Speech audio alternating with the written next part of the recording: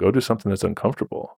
On the other side of fear lies freedom. And I truly believe that the things that scare us the most is where our purpose really lies, because that's where we're going to be challenged to grow the most. And if you continue to push yourself towards and lean into your fears, you're going to realize that they're just an illusion, and you're going to grow to meet the level of why that thing scared you in the first place. And once you can kind of conquer all your fears, then you come to a place where you realize that you are the creator of your reality and nothing can kind of hold you back. What is up, you beautiful bastards? It is your boy Pushups, aka Rabbi Canlis, aka Noah Kagan. In today's episode, I have a fun chat with Joe Hawley, a former NFL football player who played 8 seasons and earned over 13 million buckaroos. Joe has an insane story of actually making it to the NFL, but had so many ups and downs along the way.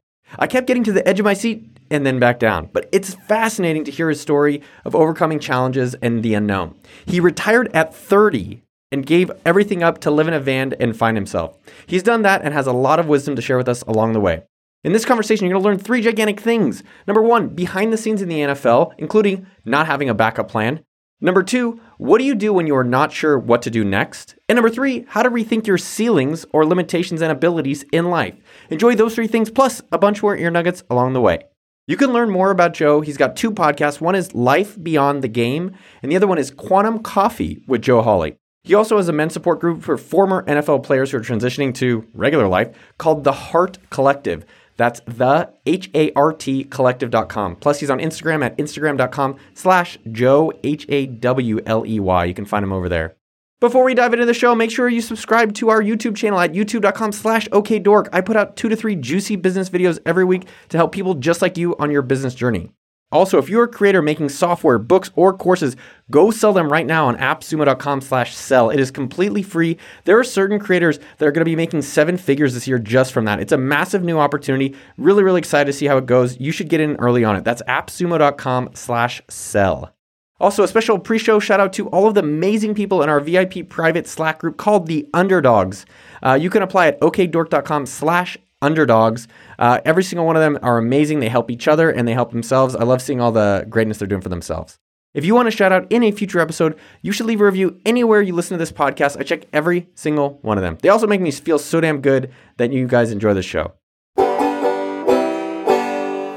I was told before you come, it was going to be fucking solved here. I got it all figured out. Who has it figured out? Because the people that seem like they have it figured out, I'm like the life coaches or the other coaches, or just some people that have a lot of conviction. I'm like, do you really know? Yeah, I don't think they do.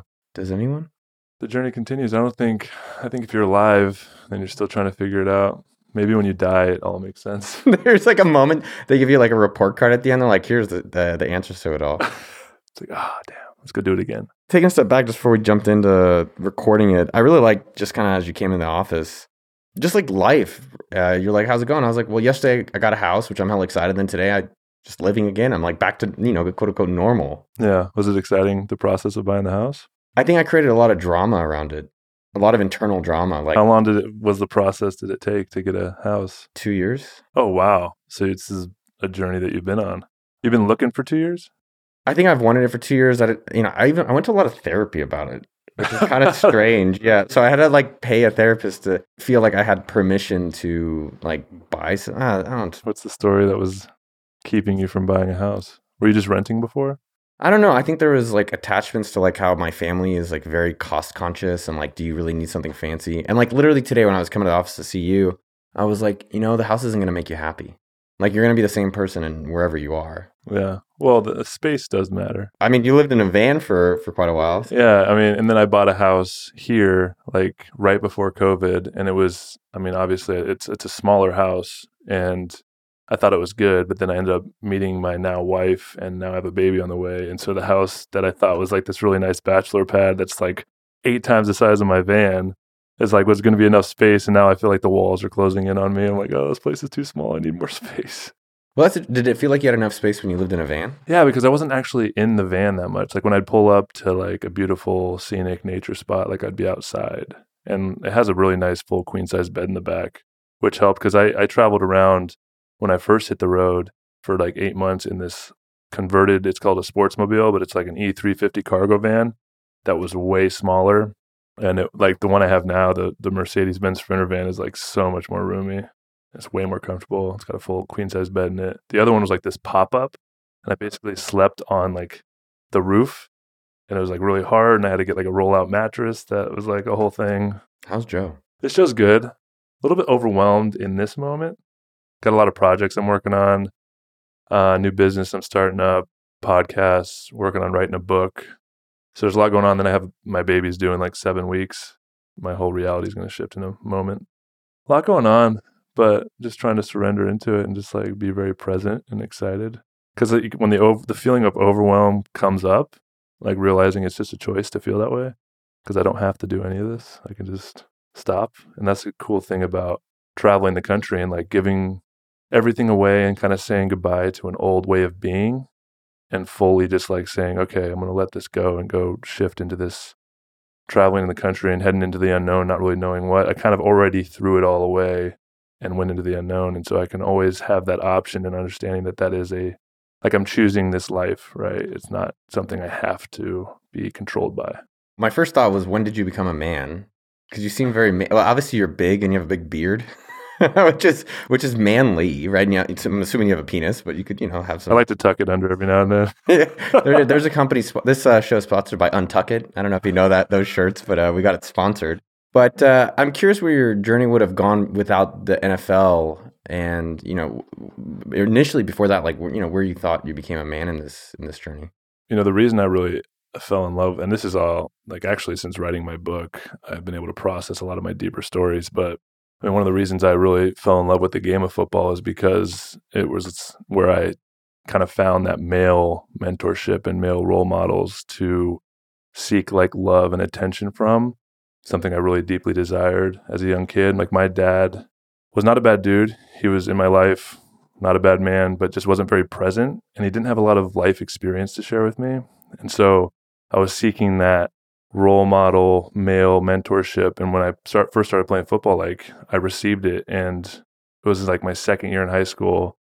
My head coach came up to me. He's like, hey, you have a chance of being, pretty good player. You can get a scholarship. And that's when kind of I first felt like I was getting this love and attention for performing on the field. And so I basically attached this idea of like, I'm going to go play in the NFL. And that was where the dream was born.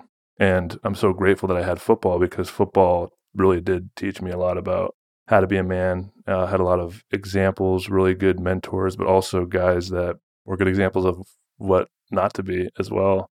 But just the lessons that football provided really taught me a lot. And I think it's helped me since being done playing. I retired 3 years ago, and just all of the lessons I learned. It's like such a microcosm of life, like all the adversity and challenges that you have to overcome, even season to season as my whole career, and even like in a game or in a practice, like how to handle failure, how to overcome doubt, self-limiting beliefs, fear, and just challenges. And so all of those like back to back to back really helped me mold me into who I am as a person now. And kind of relating to, I've noticed for myself, there's times lately where I'm reacting and I'm feeling sad or I'm upset about something. Almost every time, the next day, I'm like, why'd you get so into it? Why'd I feel so extra that previous day when I could have just been a little bit more like just being okay with it? So, with your own journey, what were some of these, like, I guess, highs and lows throughout this football journey for you? Yeah, my career was wild. It was very up and down. I played at a small school, UNLV. Went there because I wanted to play right away. And I played at a pretty good high school. We went to the state championship my senior year, and then going to a college where we didn't really win. We didn't have a winning season the whole time I was there. So how to handle like failure and disappointment. And it was just so frustrating to me because I was one of the best players on the team. And, football is such a team sport. It didn't matter how much I tried to win. I couldn't win by myself. It was a team game. And so that was really frustrating. And then in the NFL, I mean, I had a wild journey. So I got drafted in the 4th round, which was one of the best moments of my entire life. Just a dream come true. Do you remember that call? Do you remember like the TV, like what was going on? Yeah, it was a funny story. So I thought I was going to get drafted in the 3rd round to the Broncos, the 80th pick. They're like really set on drafting me. And I had a really good relationship with the O-line coach. And he was like, hey, we're going to take you high. We're rebuilding the offensive line. And then it was a real disappointment when their pick came and they ended up drafting another center. And so it was just like this big like slap in the face. I was like, are you kidding me? They said I was going to. Did you have like a draft party and like all? Yeah, so I had a bunch of friends and family over. I was at my house in California, and the way they had it then, I don't know how they do it now, but they had the Thursday night was the first round prime time, and then the Friday night was second and third round prime time, and then Saturday morning was fourth to seventh round, kind of like the rest of the draft. Like the first 3 rounds is really where the prime time stuff was. And I was projected to be like a 7th round, college free agent. And so I really had a really good draft process where I was like working my way up the boards. And so I was like, to be drafted in the 3rd round, I was like, would be huge. And then the O-line coach actually called me after that day was up, and he's like, hey, I know we drafted another center, but it wasn't my decision. Like I was really wanted you, but the front office and the GM wanted this other guy, but we're rebuilding our offensive line. So we're going to take you with our next pick. And so it was like hard to really believe that, but I was excited. And so the next morning I woke up and it was West Coast. So like the draft started at like 7 a.m. So I woke up and I was watching, and there was like 3 teams. I think it was the Bears, the Eagles, and then Denver that really were interested in me during the draft process. And so I think the Eagles came up and the Bears came up, and they both didn't draft me. And so I had like 15 or 16 picks until the Broncos were going. So I was like, okay, like I can relax, see when their next pick comes up. So I decided to go to the bathroom. So I went to take a shit, and I didn't have my phone with me. And so I'm sitting there taking a shit, just like relaxing, not sure when I'll get drafted. And all of a sudden my parents have this caller ID that like says the person that's calling like out loud. And so it starts ringing and it says, Atlanta Falcons calling. Atlanta Falcons calling. And I was like on the toilet, like, oh shit. And so like I get out the toilet real quick, I run over to my phone, and there's like all these missed calls. And so I'm like, oh shit. And so I end up answering the phone, and it's the GM for the Falcons, Thomas Dimitroff. And he's like, hey man, he's like, we've been trying to reach you. I'm like, yeah, my bad. I was taking a shit. And so I almost missed my draft day like pick. And so it's a pretty funny story. But yeah, then they're like, we want to take you with the 117th pick of the draft. Do you want to come play for Atlanta? And it was just a huge surprise because Atlanta didn't really show any interest in me during the whole draft process. And they ended up drafting me. I talked to the head coach, the GM, the player personnel guy, and then Thomas. And yeah, it was just a huge moment, like super stoked. Finally got taken off the board, and it was 4th round was good. I mean, I think I was slotted. The signing bonus was like $470,000, which, I had like $500 in my account at the time. So just a huge moment for me and my family. And then whole different story when I actually showed up to play, and just like how competitive it is. Like playing at a school, being the best player on every team I'd ever played on, all of a sudden going in and having to compete with the best in the world just at practice, and I played at a small school. So I played against like a top, probably talent NFL kind of caliber player, maybe 3 or 4 times a year. And then I was playing against the best in the world every day at practice. Really challenged me in a lot of ways. So I played my whole first year as a backup, which is another thing. Like I went to UNLV because I wanted to start right away. I didn't want to sit on the sidelines, because if I was on the sidelines, I felt like I wasn't actually a part of the team because I wasn't contributing. So played my whole first year as a backup. And it's funny, the first time I actually saw the field as a center, the starting center, who was like a 14-year vet at the time, and they kind of drafted me to take his position. He had we were in the red zone. It was like halfway through the season. It was a 2nd down. He ended up like hitting his knee and like rolling around on the ground screaming. And I was like, okay, this is it. Like he blew his knee out. It's my time to shine. I'm going to go in there. I'm going to start the rest of the season. I'm going to prove myself, and I'm going to have my own 14-year career, right? So I go out there and it's 3rd down. Everybody's kind of like nervous. I'm like, I got this. And so take a few snaps with Matt Ryan. And then we go out there, it's 3rd down in the red zone. It ends up being like an incomplete pass. And so we come out on the sideline. There's like 2 minutes left to go in the 2nd quarter. And so we get the ball back, and we're about to go do a 2-minute drive to go score. And I'm like down in the huddle, like everybody's huddled around me, and they're like making sure I'm good. Like, because there's a very mature, like kind of older offensive line that had been playing together for a long time. So I was in there, I was like super nervous. And all of a sudden, his name was Todd McClure. He comes running out of the locker room, like his knee was all wrapped up. And so he ends up coming back onto the field and playing the rest of the game on like a bum knee. And so I went from thinking that this guy blew his knee out to me being the starter now, to just playing one play. He ended up playing the rest of the year on that bum knee, and he actually ended up playing the following year as well. And so then the 2nd year, end up playing at guard actually, and which is out of position for me. But the starting right guard, I think 3 games in the season, and I'm getting hurt. So I ended up playing to the right of the center. Right of the center. I'm like right guard, center. It's like one dude over. I mean, you just block the guy.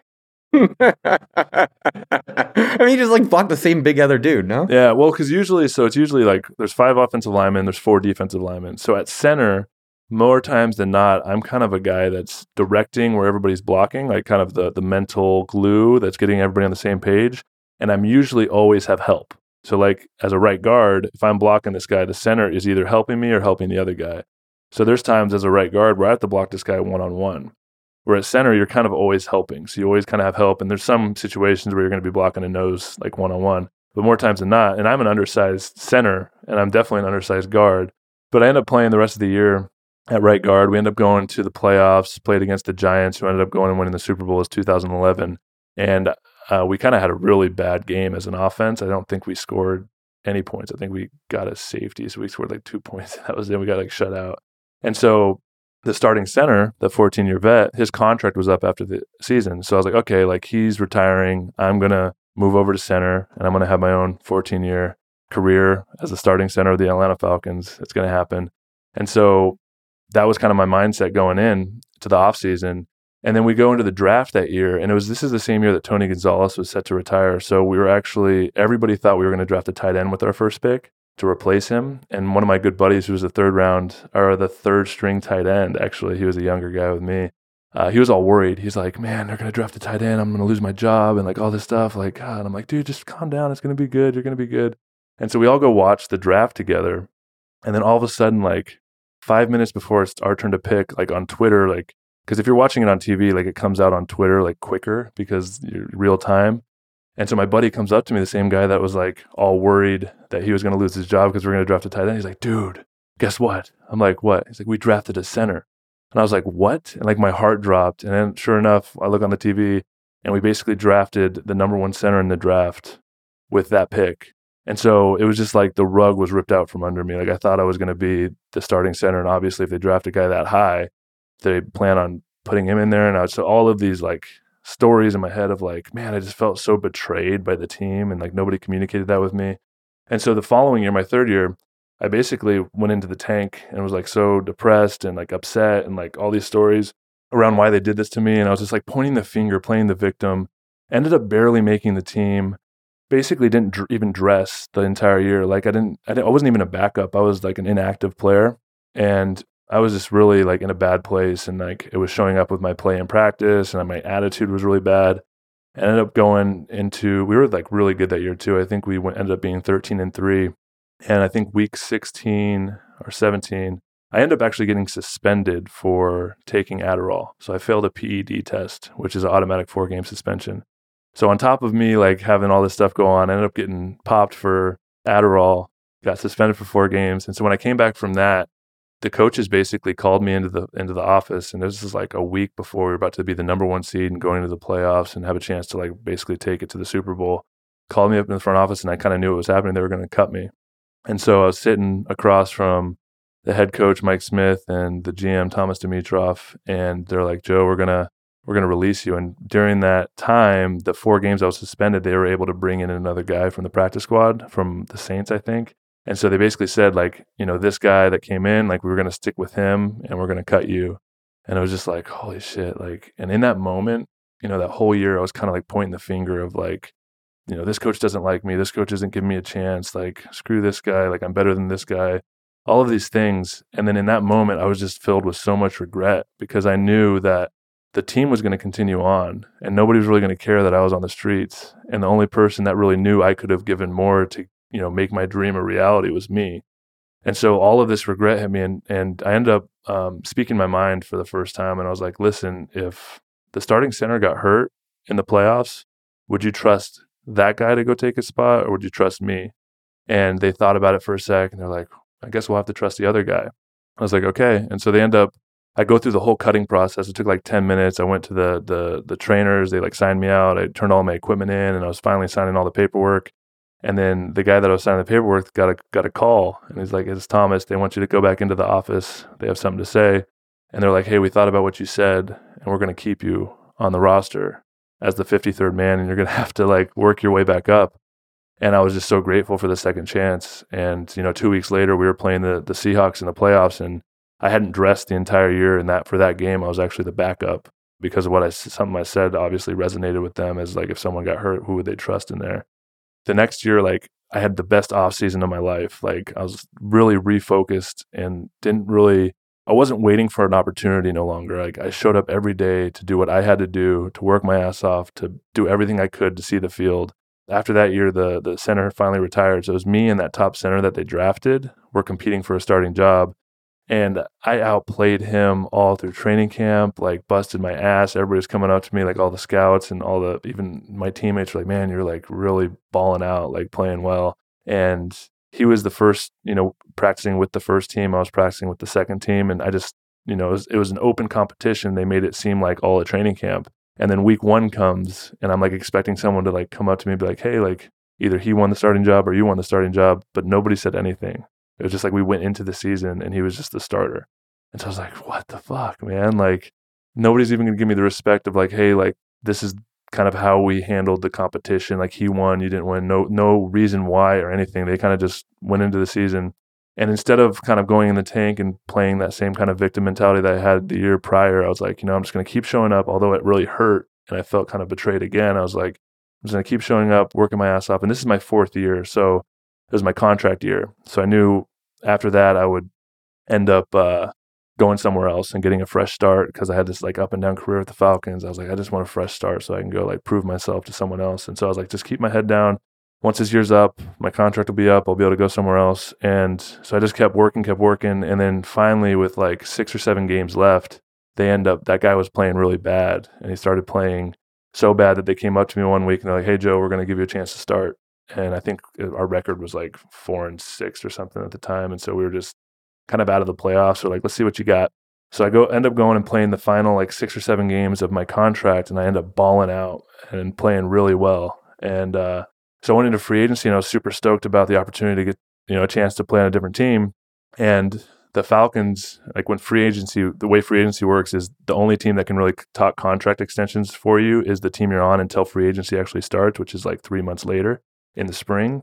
And so went to Vegas to go train, and the Falcons actually offered me like a minimum deal. It was like a $60,000 signing bonus, like $500,000 a year, like just basically like kind of a slap in the face of like, we'll give you another chance. And I was like, no, like I'm going to go somewhere else and get, actual good money. And so they're like, all right. So they stopped contract talks and I just trained and was waiting for the opportunity. And then ended up the Colts were going to, fly me out to see them on the first day of free agency, right? And I was like super stoked. And the Falcons found out. And so since the Falcons found out, they're like, oh shit, Joe actually might get another chance and he might leave our team. So they ended up coming back and actually offer me more money. And so just because another team, I think that's the way free agency works, right? It's like this bidding war. And so they can get you for really low until another team wants you. And then it's like, okay, kind of put your money where your mouth is. So they end up offering me from a $60,000 signing bonus to a 2-year, $6 million deal. So I got a $2 million signing bonus. And so I was like super stoked to like leave Atlanta and have a fresh start, but they ended up giving me this money. And so I was like, okay, I'll come back. And that 5th year, I finally won the starting job. They gave me starter money and I was like, worked all 4 years and finally got to a point where I was like, okay, I'm the opening day starter. Finally earned the starting job at center. Gonna have my career, like, let's do this thing. And 4 games into that season, I end up blowing my right knee out. Can you get a fucking break? This is a positive, optimistic show. It's like you bring us up, you take us down. I know. Well, that's the thing is like, it's so many lessons, right? So many challenges, so much adversity, and it taught me so much about who I am. So I ended up blowing my knee. I was like an 11-month recovery.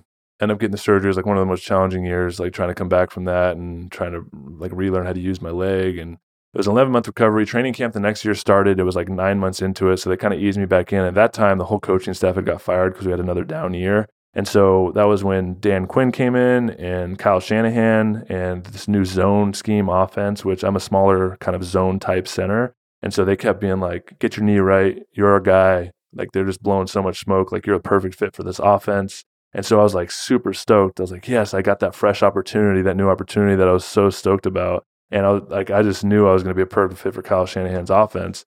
Training camp, they kind of eased me back in and I started as the starter, but I was only doing a couple plays at practice because my knee was still kind of bummed out. And I think it was like a week before the season started, they're like, all right, Joe, we're going to test you to see if your knee's good and you're going to do a full day of practice. And it was like really hot and I had just done some preseason games. My knee was kind of swollen and I just had kind of a bad day of practice. And I didn't know it at the time, but they were all looking to that practice to basically make the decision. Are we going to stick with Joe or are we going to move on from Joe? And so I had a tough day at practice, and I wasn't on like any pain pills or anything. I was just trying to push through it. And I wasn't aware of this. Nobody communicated to me like, hey, this is your one shot. Like, you got to prove yourself at this point. Like, I just had to show up, and they just kind of made the decision. And so I went from starting training camp as the starter, everybody thinking I'm going to be the perfect fit for this offense, to the fourth preseason game, which most of the time, third preseason game is where all the starters kind of, it's like a dress rehearsal. And then the fourth preseason game, all the starters kind of don't even dress really. It's like all of the rookies and people trying to make like the last couple roster spots are competing during that last game. And so I went from being the starter to that final game. Before the game, they're like, all right. And they kind of put the rotation in. And it was such a slap in the face because they're like, Joe, you're going to play the fourth quarter of the fourth preseason game. And so this is my sixth or my fifth year in the league. And I don't even think maybe they're all rookies and first and second year players that are playing at that time.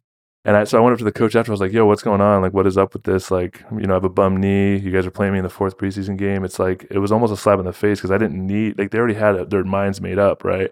I thought I was going to get cut. It was a possibility that I was going to get cut. And so they usually do the cuts on Friday and Saturday. And so I kind of survived the cut. And I got a call on Sunday night from the O-line coach. And like, hey, Joe, we're going to end up going with this other guy to start. You're just going to be the backup. I was like, okay, like I've been through this before. I'm just going to keep my head down, get my knee right. And, there'll be a time when I'll have another opportunity to step up.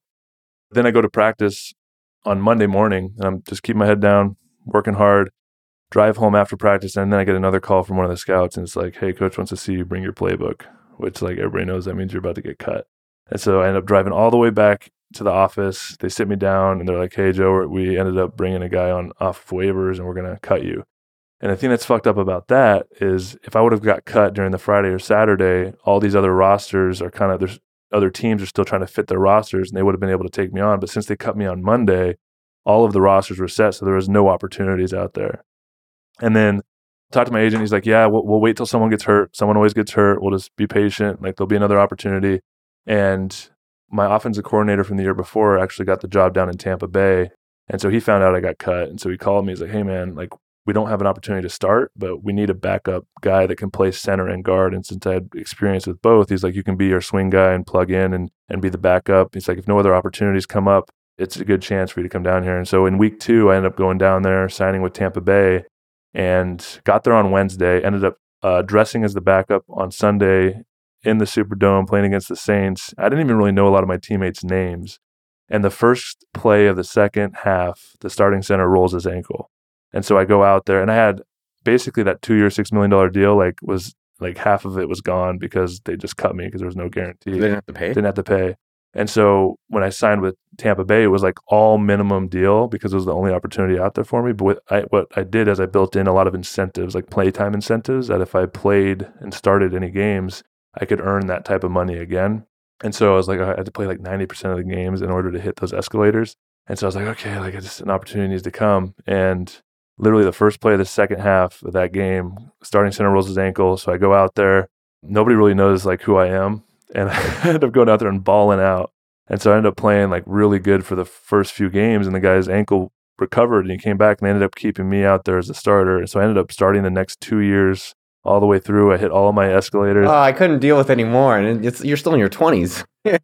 So those are like the best 2 years of my career because I think we went 9-7 and 6-10. So we didn't make the playoffs, but it was a good opportunity for me to like really be a part of the team, be a leader on the team. Like everybody really respected me. It was that fresh start that I was always looking for. After my 7th year, I was a free agent. This is a crazy story. My 7th year, playing really well. And for the first time in my career, before the season is over, the GM reaches out to my agent and starts doing contract extension talks. And so my agent told me this, and there was like 3 games left in the season. They're like, yeah, they want to extend you. And that means like they actually like you. They're going to give you starter money. You're like a part of the organization and they just want to like kind of reward you early on. So that was a really good feeling. And so we'll go into that first game. We're playing Sunday Night Football, which is national TV, like the only game that's on. And we're playing in Jerry's World, Cowboys in Texas. And there's this one play that happened that I'm pretty sure I could trace it back to this single play that cost me like probably $5 or $6 million because I was playing a really good game. And this is the thing about playing offensive line is even if I dominate a guy for 60 plays, if he beats me on one play and does like a sack fumble or something, I mean, he's the hero and I'm basically looked at like I screwed up, right? And so there's this one play, they brought a field blitz, this nose guard kind of slaps my they call it a snake hand, but my hand that I could punch him without snapping the ball, knocks it over, swims over me, ends up sacking Jameis Winston, fumbling it, recovering it, and scoring a touchdown. We ended up losing the game. And so after that game, my agent called me. He's like, hey, I talked to him about the contract extension, and they said that they're going to wait until after the season because they don't want you to be distracted with contract talks and all that. And so I didn't hear from him the rest of the offseason, and they didn't offer me anything until the free agent contract came up. They ended up signing me to like another minimum deal. And so I ended up playing that final year and ended up having to compete for my starting job again. And I ended up losing it for the 5th time in my career, lost my starting job. And that was when I was kind of like, I'm tired of having to prove myself. And my body was beat up and it was just a grind. So I ended up, deciding that was going to be my last year playing. So that's my career in a... I don't even know where to go. What's for dinner? So you were guard or center. So there's the starter. How many teams are in the NFL? 32. And then is there always just one backup for each of these? Yeah, so there's 5 starting positions as offensive linemen, and there's only 7 linemen that dress. So there's actually 2 backups for 5 positions. That's why when I went to Tampa, they're like, we need a guy that can play center and guard because the backups need to play multiple positions because there's only so many roster spots. I guess I was just tripping out on that. There's only more or less, 100 jobs available in the world? Yeah. I mean, there's 32 starting centers and 32 backups. 64. So it's 64 out of the world. Yeah. I think it was my 6th or 7th year. I was playing in Tampa and it was a practice. And I remember this specific play when I was blocking and then Jameis Winston threw this like 50-yard pass downfield dime ball to Mike Evans. And he like went up and like mossed the cornerback and had like a one-handed catch. And it was like the most incredible catch. I've seen a lot of good catches and I was just like, oh my God. And I looked around, I was like, did anybody see that? And everybody was just kind of walking around like it wasn't that big a deal. And I was like, man. And then I like remember like, oh yeah, of course, like these are the best players in the world. And then I like realized, oh, I'm playing with these best players in the world. And it was like this really deep recognition that I was one of the best in the world and I had finally arrived. But I had such an up and down career. I never really had time to really sit back and appreciate how far I've come because when you're in that competitive of an environment, you're constantly having to prove yourself and prove that you belong and you're showing up and you don't have really time to sit back and be like, yeah, I'm one of the best. And now that I'm done playing, I look back on it and it's like, holy shit, I played 8 years in the NFL. The average is only 3 years. Most guys don't play that long. And like through all of the ups and downs of my career and like continuing to, most guys lose their starting job and they're out of the NFL. Like I lost my starting job 5 times and I kept working my way back and all the adversity and just, yeah, I mean, it's one of the things I miss was being that good at something, like one of the best in the world at what I did. And I don't think it really, the actual physical part of it translates much to much else. I mean, I was one of the best in the world at keeping someone from getting from point A to point B. I mean, that could be like a new reality TV show. Like Get By Joe. I guess I could be like a bodyguard. Like, yeah, I mean, you can't do guns. Only if they're trying to get by you. Yeah, I guess, yeah. Not much good against a gun. Man, so much there, dude. So much there. What a journey. Yeah, it was a wild journey. And then, when I was done playing, like I knew it was going to be my last year playing. I was really ready for kind of what life had in store for me next. I always wanted to be a coach until about my 6th year playing. And then I realized I'm kind of footballed out. Like I played enough in the NFL. Like I realized how difficult it'd be to be a coach. And I wanted to challenge myself in new ways. And that's where the idea of getting into business really sprung. And I thought it'd be so cool. Like the idea of creating something out of nothing and like birthing an idea into reality. And so I started diving into entrepreneurship and business books and like reading everything, trying to learn. And, all the books, they all say the same thing. Like you have to just start. Like there's no real secret to it. You just have to learn and go. And the good thing that has helped me in that journey into entrepreneurship is how to handle failure, right? The faster you fail, the faster you learn. I think that's a big thing that people get lost is they're like scared of failure. But in football, I mean, I had to handle failure every single time. Like, 60 plays in a game. If I got beat, I had to like overcome that and step up and like the game went on, right? And so those are some pretty big lessons. But then my final year, I knew it was going to be my last year and I'm really grateful for that because I think a lot of athletes, their careers are over before they're ready, whether it's injury, getting cut, just kind of fizzling out and they continue to try and like get their way back in, right? Very few guys like retire on their own terms. I'm really grateful that I had that opportunity and I'm grateful that I knew that was going to be my last year. So I was able to like be very present with it and very enjoy every moment, because usually it's so challenging that you're just like, oh, I can't wait till the season's over so I can go and experience the off season. But I knew it was my last year, so I kind of just soaked it all in, and then really surprised that when it was all over, I played my final game. It's like 3 weeks after my final game, it like all hit me. I was like, oh man, this is going to be the last time. Like I'm never going to be able to play football again. Like it's over. And I felt this like real physical void in my heart. It was like, and I went through a big breakup at the time as well. I was engaged. So basically went from like creating this whole life for myself and living out this childhood dream of playing in the NFL. I had the woman I thought I was going to spend the rest of my life with. And like all of a sudden it was just all gone in the rearview mirror. And I was just like, what do I do now? And so that's when I made the decision to kind of figure out who I was without this thing that kind of I built so much of my identity around.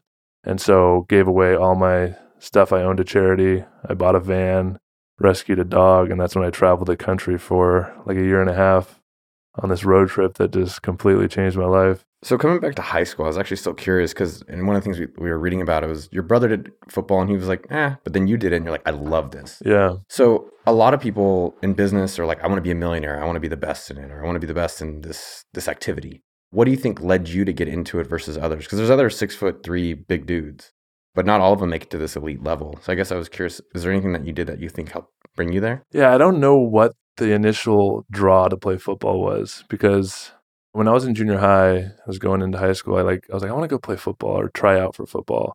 And I asked all my friends at the time, like, you guys want to go out for the team with me? And they're like, no, like we'll get destroyed. Like we don't want to go do that. Like you're crazy.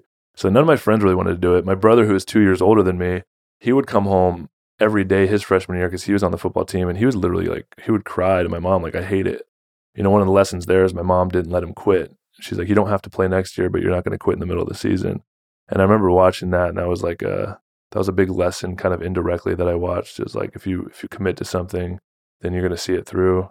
But it was so difficult for him. So when I went out for the team, like didn't really know what to expect. I just knew it was really difficult, really challenging, really hard. And I remember the first day I went out there, I came home and I was like, I love this.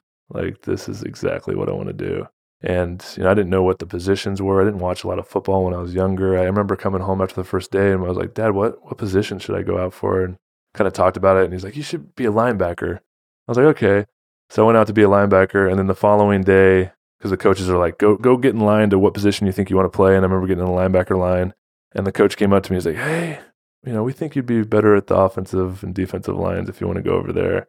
I was like, okay. And so I went and played offensive and defensive line. And the funny story with that is like, I was the kind of offensive lineman that always desired to be like the star. And there's not a lot of glory in offensive line. We pave the way and the glory follows. And so I always wanted to know what it would be like to be the guy that scored the touchdowns and got all the attention. And so I would always like try and, play linebacker. And actually my sophomore year when I was playing on JV, I got an opportunity to play linebacker, which was like probably the funnest time of my entire career because I just loved it so much. I ended up getting like a couple interceptions and playing really well. But yeah, I just happened to be really good at offensive line. I can't name two offensive line people.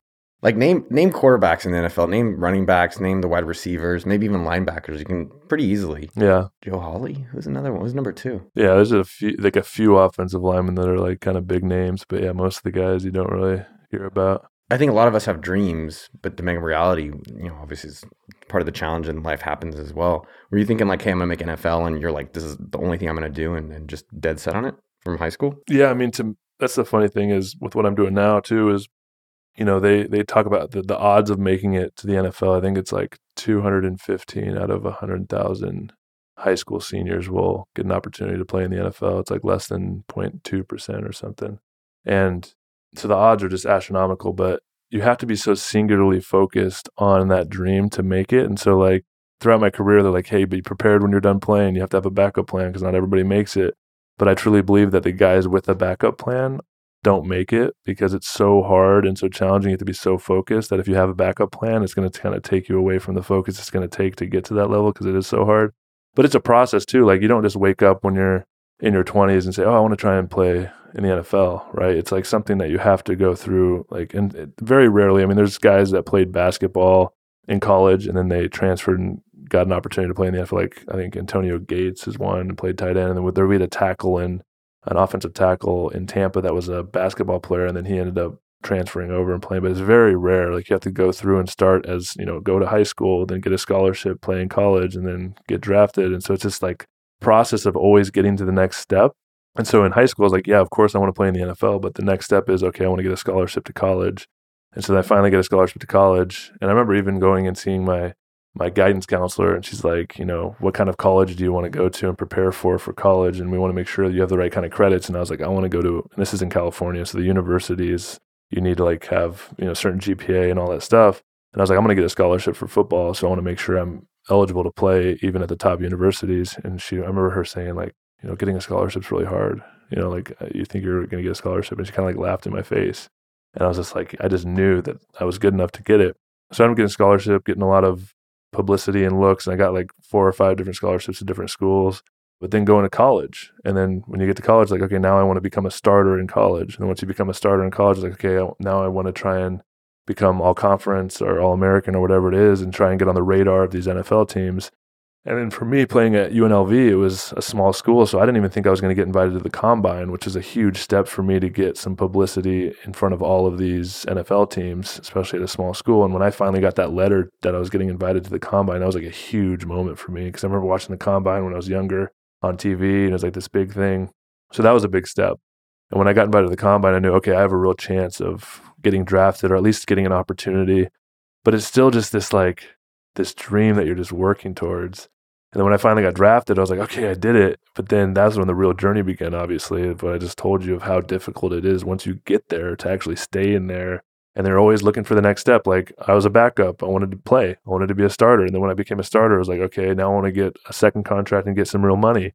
And once I do that, it's like, okay, I want to make a Pro Bowl. And then I want to win a Super Bowl. And so, like I said earlier, there's just no opportunity to sit back and feel like you really arrived, because there's always more to be had. And that's kind of the journey that you go on. And it wasn't until I was finally done playing when I was able to look back and be like, oh, wow, I really did it. Good for you, man. Great for you. Yeah, thank you. I think that the thing you said earlier really resonates, like no backup plan. Yeah. Right? That always, there are many, I don't know, millions, but hundreds of thousands or tens of thousands of stories of the guys who were like, yeah, I kind of wanted to do it. I was good in football. I went to Berkeley with Aaron Rodgers and Marshawn Lynch at the same time, which was a wild time to be there and see them. And one of my good friends at the time was on a scholarship for football. And in the preseason, he got injured. And this guy was the top in the state in Delaware. He was scholarship for, I think, either D-line or linebacker, and never played again. Yeah.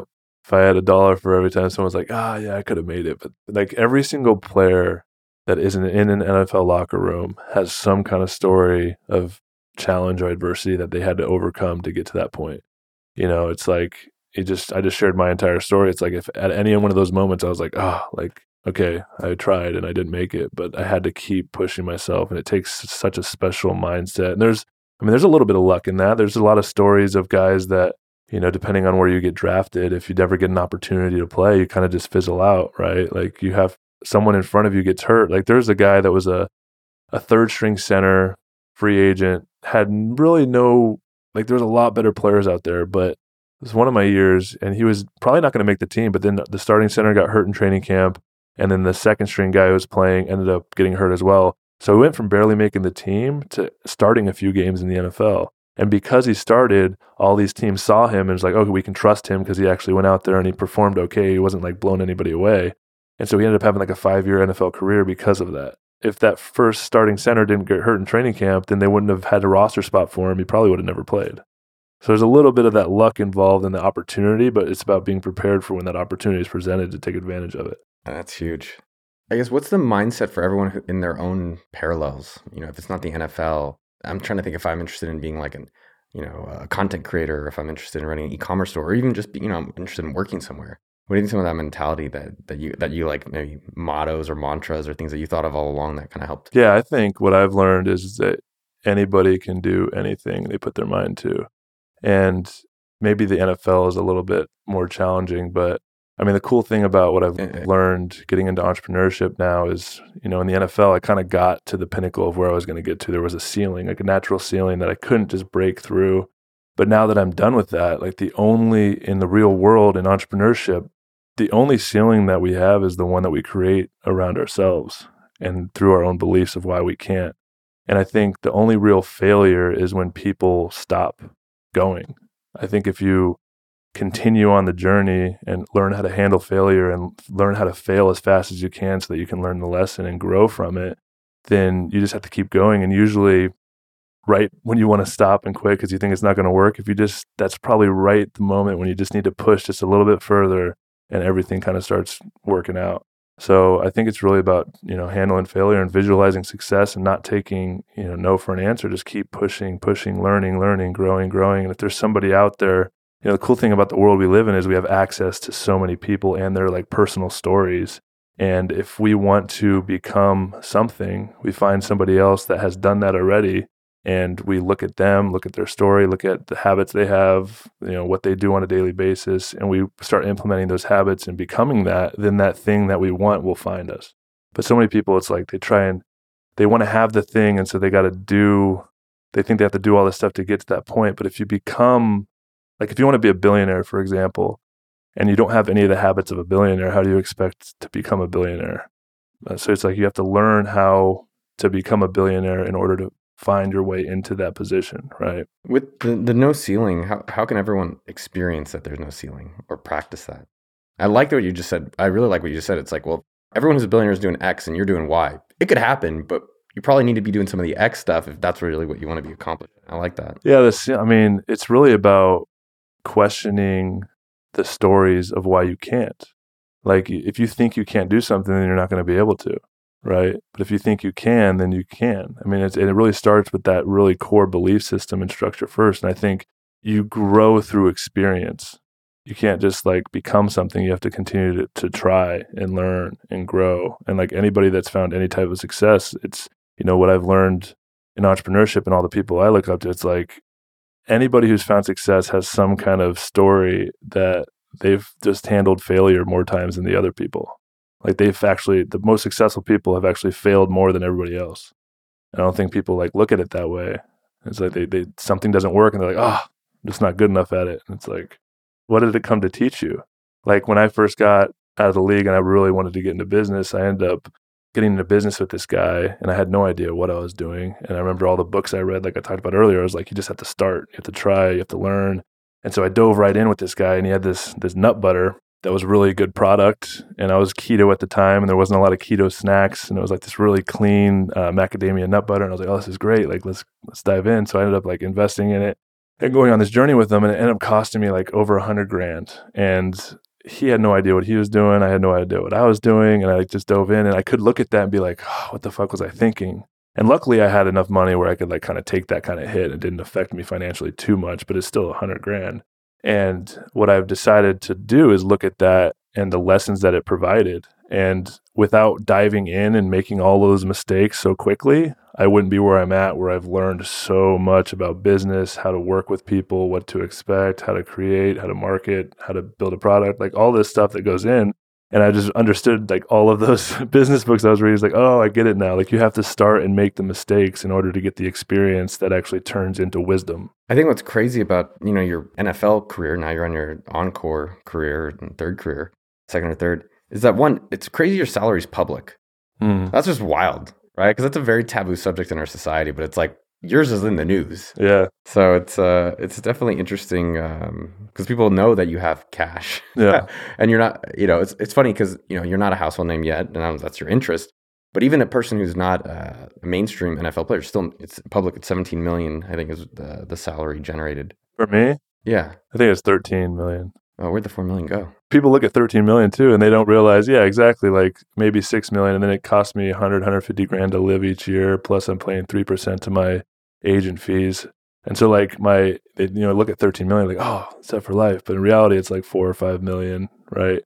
Like that. And then depending on this is like all the stories about guys going broke, if they're actually good with their money, they have that much. But it's hard for a 21, 22, 25-year-old to be making $1 million a year and not go buy some nice toys, buy a big house, pay for all these experiences. And then all of a sudden that $1 million is not coming in anymore and they have to get a job for 40 or 50 grand a year. And it's like, oh shit, what did I do? And that's another thing about my journey is I didn't really start educating myself on finances and how money works and the system works until I started like my second year when I got that $2 million signing bonus. I was like, okay, like I got some real money now. I need to kind of educate myself on where this money is going. And that's when I started to really learn for myself what my money was doing, how to get money to work for me, and how, if I make the right investments, like, and create this passive income stream, that money can actually pay me money so I don't actually have to work. And I don't think a lot of people educate themselves on that. I mean, I found it so fascinating. We'd have these meetings talking about our benefits. And in the NFL, we have one of the best 401k plans where if you put in up to $18,000, the team will just match it. So if I put $18,000 into my 401k, they put in $18,000 too. So it's literally free money. And then that obviously compound interest throughout, when I until I'm 55 or 65, when I can take it out. I mean, huge, right? Like 400 or 500, 600 grand, potentially millions, depending on how long you play. And it was so fascinating how some of the players were like, yeah, but that's my money. I don't want to just not have it for 30 years. It's like, first of all, you're making minimum $500,000 a year. So that $18,000, they take it out of your check. You're not even going to realize it's gone. And they're giving you $18,000 free. And then it's going to sit there and it's literally going to compound interest. It's going to be 2 or 3 times what it's worth now. And they just couldn't comprehend that. And it's like, wow, like that's why some people are broke, because they can't understand this concept that like money is really just an energy source, and you can actually create this thing that is actually paying you money if you save it instead of just buying something that's kind of superficial. What did your parents do for a living? My dad's a business manager at kind of like an oil company. I forget which one he works at, but he buys and trades gas. And then my mom is kind of like she worked odd jobs. How was that experience when you started getting a lot of money with your family? I had to work through my own stories of money, and it was actually quite difficult. One of the things I had to work through with my parents was this feeling of guilt, right? Like my mom especially, she would always make me feel guilty. Like, you made all this money, like your brothers and your brother and your sisters didn't have the same opportunity as you. And she made me feel like I was just like lucky that I made all this money. And, making that much money when you're that young, there's this story of like, okay, I feel responsible to take care of people that are like less fortunate, take care of my family. And I think that's another part of what most people, they go broke because, I'm really grateful that I grew up in like kind of a upper middle class kind of neighborhood and situation. But some guys that play in the league, they're coming from the inner cities, very less fortunate. And when they make all this money, they feel responsible they made it. So they have to kind of take care of all their friends, all their family, and help them get out of their situation too. So they feel responsible for paying for everybody. And I can definitely resonate with that because I had a little bit of that feeling definitely on a different scale, and having to work through my own stories of what that is. And, I think, like you said, money is such a taboo thing in our culture. And I don't really understand why so much. It's like understanding that money is just energy. It's not even a real thing. Like it's paper. Now it's just numbers on a screen. And so like someone has numbers on a screen and someone else has less numbers on a screen. It's like, and I find it fascinating too. Like you look at all the way the world is, like the 2 things I've learned that are the most important to interact as adult with the world is financial literacy and emotional intelligence. And these are 2 things that they don't teach in school. Like, how do you not learn about money if that's the one thing that's going to help you like navigate being an adult? And it's still such a taboo thing. And then emotional intelligence, they don't teach us how to handle our emotions or how to interact with people in like a mature way. And so it's like, you look at that, you're like, well, what's the system we're creating with that, How did you resolve, or where did you end up with the family, interrelationships with money? It's still challenging too, like trying to talk to my dad, because I've learned so much about investing and how money can work for us. And, my dad's coming up on retirement. And so I try to talk to him, and it's just like this generational thing too, but it's like, hey, like, what's your idea with retirement? And he's thinking like he needs this arbitrary number to finally retire. And this is a story, like kind of an old paradigm story, that people think they need to hustle and work and grind until they're 65 when they can finally retire. And then they'll be able to do whatever they want. And then they're like kind of broken down and old. And they're like, wait, I wasted my entire life for this thing. And like they've lost purpose. They don't really have anything to do. And so my dad's kind of dealing with that right now. And I'm like, he's like, I need to work another 3 years until I have enough money to retire. And I think it's so fascinating that they don't actually like critically think about, they think they need to work for just arbitrary number, but they don't know how long they're going to live. They don't know how long they're going to need their money to last for them. They don't. And like I try to talk to him about like investing and like what's his strategy and all this stuff. And he just has a lot of resistance to all of that. And so, I've worked through my own story of money through just educating myself and what money is, and, having really an abundant mindset, like knowing that I can create money and wealth, and, it's this energy source that kind of flows. And I think when we show up and talk in a scarcity mindset, like money, it has a trouble finding us, right? But if you're abundant, it really comes down to your story and interacting with reality in a different kind of way. Honestly, there's times, man, where I still feel scarcity with money. I don't have a good answer for it. I definitely think it's probably some influence with my family. Like, my parents grinded. Yeah. Like, they are in the generation that worked their fucking asses off. They complained a lot. My mom did. And then, like, got to 60, had enough, or 50s, and then they were pieced out. I mean, I find it fascinating too. My mom, they live 30 minutes south, and I'm so grateful because I've been able to reconnect with them and like in a deep way. Every single time I hang out with them, they talk about how much things cost. You know, this costs this, or I can't do this because of this. And it's that story reinforces the story, right? Yeah. I mean, I think something that literally the past 2 weeks I've been really heavy on for myself is just, why am I jealous, or why am I feeling scarce? Like, there's not enough women out there. There's not enough houses out there. There's not enough money. There's like, this person has that. And then it was really like, oh, wow, it's because I don't feel good about what I have. And then I started just reflecting. It's like, well, what do you really don't have, man? And then just trying to like unpack each of these kind of boxes. And I was like, I have everything. I mean, that's the abundant mindset that we're all trying to get to, right? But it's this consumer culture that self-perpetuates. They're feeding on the void that we have within ourselves, and our consumer culture is like, oh, fill that void with this thing, and then you get that thing and you're like, well, that didn't really work, and it's like, well, fill it with this thing or this thing. And that's why I think gratitude is kind of the secret sauce that I use, because when you're grateful for what you have, it kind of drops you out into the present moment. It kind of keeps you from focusing on the things in the future that you want to create. And it's when you live from a place of gratitude, you're full. Like, you're grateful for everything you've had. You're grateful for the experiences. You're not really missing anything. And so if you can live in a state of gratitude, there's nothing that you don't really need. And it's about focusing on not what you're lacking, but what you already have. And I think that's just a subtle shift. That's a really kind of simple way to kind of navigate those waters. How did you feel when you got to the NFL? I think there's a lot of times for most people, including myself, where when I finally get this thing, money, house, woman, man, I'll feel good. So I did think earlier, I was like, wow, when you finally got to the field on your first day and it says, Holly on your back shirt, and you're like walking into the, what's the Falcon Super? No, that's not the Superdome.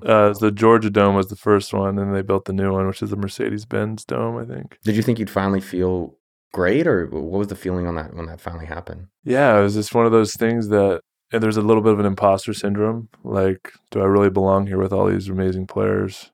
And having to prove myself. I think there's two aspects that really made me so good at football, and one of them was this imposter syndrome, that I felt like I wasn't good enough and I had to go out there and prove myself every day. But I can't live in that state, because then I'll never feel like I really belong and I'll fizzle out. And so there's this other side of me that was, I believed I was the best player on the field, and I was really confident, and like nobody could beat me. And so I was like kind of navigating both these two stories of like, I don't really belong, but I'm also the best player on the field. And I don't think without either of those, I would have made it as far as I did, because if I didn't feel like I could beat the guy next to me, I wouldn't have, right? You have to believe in yourself enough. But then if I would have lived in that place of like, I'm the best on the field, I wouldn't have shown up and continued to work and prove myself. And so I think every really good athlete has these kind of two sides of the story that they're trying to navigate to try and really find the balance within that to show up on the field. But I mean, it is a rat race, right? One of the moments, I mean, the reason I ended up giving away all my stuff and kind of figuring out who I was without all of this stuff I had accumulated. At one point, I think I was making $2.5 million in a year. You know, myself at 18, if I would have just transported into that, I'd be like, holy shit, I made it, like $2.5 million. But when I was there, I was looking at the guy next to me who was making $7 million a year. And I was like, this guy's not that much better than me. Like, I should be making that much money. And so I had this visceral experience of there's always someone making more. There's always something I don't have. If I look out in the world, there's always someone that is kind of ahead of me. And so if I keep focusing on that, that's the cycle that I'll never end up getting to a point where I feel content. Like, part of the decision of walking away from the league, and I really wanted to understand, was what would life be like without all this stuff that I've accumulated? You know, and I watched this show, The Minimalists, on Netflix in like 2015, and that really inspired me to say, what would life be like with less? And so that's part of the decision I made of like, let me get rid of all of this stuff, buy a van, and just live off the minimum and experience life without like this lifestyle that I've created of not having enough. But what if I just lived as if I had enough and lived for the experience rather than the stuff that I've accumulated? And that had a profound impact on my life in every single way. There was a question in our office hours last week on that same vein of like, what should I do if I don't know what to do? And it sounds like for you with the NFL experience, you're like, all right, I've kind of finished this chapter, not really sure what's next, figuring out who is Joe. And it sounded like one of the options for you that you took was let's remove all the material items and then just kind of go and explore myself, or literally and figuratively. Especially with what the world's going through right now, kind of collectively, is there's this huge fear of the unknown, right? And so we create this comfort zone of what's familiar, what we know, and everybody works to create a comfortable life. But then what happens is we start feeling kind of constricted by that comfortable life. And we know there's something more out there, and we've like worked so hard to create this comfort for ourselves, but we feel trapped by it. And we're like, well, this isn't really it. And I think, I'm really grateful that I made that decision to like kind of break down all of my comfort and go experience and dive into the unknown. And I truly believe like through that experience, I realized that the only place we can really grow is outside of our comfort zone. And so I think if people ask themselves like, what now? What do I do? I feel kind of like lost. It's like, well, go do something that's uncomfortable. On the other side of fear lies freedom. And I truly believe that the things that scare us the most is where our purpose really lies, because that's where we're going to be challenged to grow the most. And if you continue to push yourself towards and lean into your fears, you're going to realize that they're just an illusion, and you're going to grow to meet the level of why that thing scared you in the first place. And once you can kind of conquer all your fears, then you come to a place where you'll realize that you are the creator of your reality and nothing can kind of hold you back. I guess the last thing I was curious about, I'm curious about a lot of things, but I think for today, team dynamics and team formation in terms of business, because the NFL you had an interesting point, like in high school, you were the star and you said the team wasn't as strong and you guys didn't win. So I was curious how that's reflected in the business sense. Like, what have you known about like how to hire, what you're looking for in terms of people you keep around? Yeah, I think I've learned a lot about kind of culture and the energy of a culture and of a business, and of like each locker room I played in, each team each year had a different energy to it. And, realizing how one kind of bad energy person that complains a lot can just infect a locker room so easily. And, it's fascinating, like learning all about like energy and starting my own business. And, I think it's really being able to help connect people through communicating with them and like not telling them, but like really understanding them on a deeper level and like where they're at. And like, I think that's just what I've learned with like my team that I'm building out for my company. It's like treating them like equals and talking to them and getting to know like what the energy of, if you're connected to energy and you feel the energy's off with an employee, then being able to communicate with them and not create a story in your head around what they're going on. Cause like maybe they're showing up and they're not, meeting their goals or whatever, and are their energies off, and you're like, well, this person just doesn't care or this, and you're creating these stories rather than like asking them what's going on. And maybe they just have something in their personal life that's like affecting them, and you asking them what it is and being able to like communicate with it can actually move that energy out of the way so that you can empower them to show. And, as a leader, what I'm realizing too is it's my job to remind everybody of the vision of where we're headed. And so if their energy is off, then it's like, well, this is kind of getting in the way of where we're headed. How can we move that energy and come back into alignment so that we can focus on where we're headed? Yeah, it made me, when I was in Israel 2 years ago, they did a leadership training at a goat farm. And it was interesting though, because one of the things you were talking about leadership, it's a little bit of like, where are we trying to go? So everyone knows where the vision is. And I think that's a big part of a leader, and then helping people move in that direction. And at the goat farm, I'm not very religious and I haven't read the Bible very well. But I guess Moses or Jesus, who moved the sheep, stands in the back. So they made us move sheep, but you realize it's not in the front you stand. You actually move them from the back, and that's how you lead. So I think there's some good lessons in that. All right, we're going over there. You guys are going to be the ones doing it. And I'm going to do my best to kind of support you from. Keep you guys in here. Let's keep you going that way within that thing. And then last thing, is it pretty cool to have your own jersey? I was thinking about that. Yeah. Do you want one? Do you have jerseys? I got a bunch at the house. I'll give you one. That'd be cool. You hang it up in the office? I feel like maybe we should have that at offices. Like Cohen, Kagan, like... Put your name on the back. Yeah, like when you come into the office, like, coming into the office, starting at right marketing associate. Have like a tunnel with the fog coming in, like the light. Yeah, I mean, is that... that's gotta be wild. And is it... it's funny because like our jobs, we're content creators, but the content's almost like... We do it in private and then we share it in public. You're actually performing in public. Yeah. It's got to be a wild experience. Yeah, I mean, it's funny, like, I think a lot of people, we always used to make fun of this, like a lot of people, Madden, the game Madden, on Xbox and stuff. Like people think that we show up on Sundays and we just come out of the video game and we play and then we go back in the video game. But it's like, all of the work, it's a 24/7 job. And like all of the work that goes in to put that final product on the field, like, as an offensive lineman, I only have like 60 opportunities during that one game. And if, like I said, if I give up a sack fumble on one play, that could cost me, but the team costs me. And everybody's watching, so we got millions of fans on TV. We got the front office, the coaches, the teammates, the people in the stadium. Like everybody's kind of looking at you. And so there goes all this work into actually performing on Sundays. And it's all the work that you put in. It's like that 10,000-hour rule, right? Like I'll never forget when I was a rookie, I remember looking at that 14-year vet, and he was just so good. And he was like not watching extra film, like not really. Like he had a family and stuff. He's like in his 30s. And so he'd go home kind of early, and I would always like not understand the playbook and trying to learn. I'm like, how does this guy do this? And it wasn't until my 8th year in the league when I had seen so much through experience and like going through so many plays, so many reps that when I got out on the field, I could tell what the defense was doing before they even did it. And it wasn't like because I couldn't explain to you how, but it's just like this sixth sense of like seeing it so many times. And you think about people like Tom Brady, who's been doing it for 20 years, like the reason he's so good, like he literally can feel and know exactly what the defense is doing and where to put the ball before. And it's like, you can't teach experience. You can't learn experience. You have to go live life to have that experience, which turns into wisdom.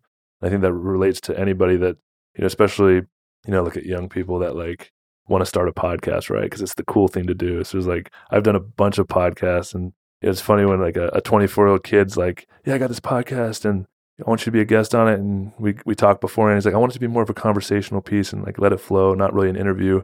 And it definitely turns into an interview because the kid doesn't have any life experience. And what makes a good podcaster is somebody that can actually hold a conversation through actually having experience to add value to the conversation. And so people are trying to put the cart before the horse. It's like, you got to go live life, earn the experience, and then you have something to share. All right, my man, dude, that was epic. That was really cool to hear your story. I appreciate you sharing it. Yeah, thank you. That was great.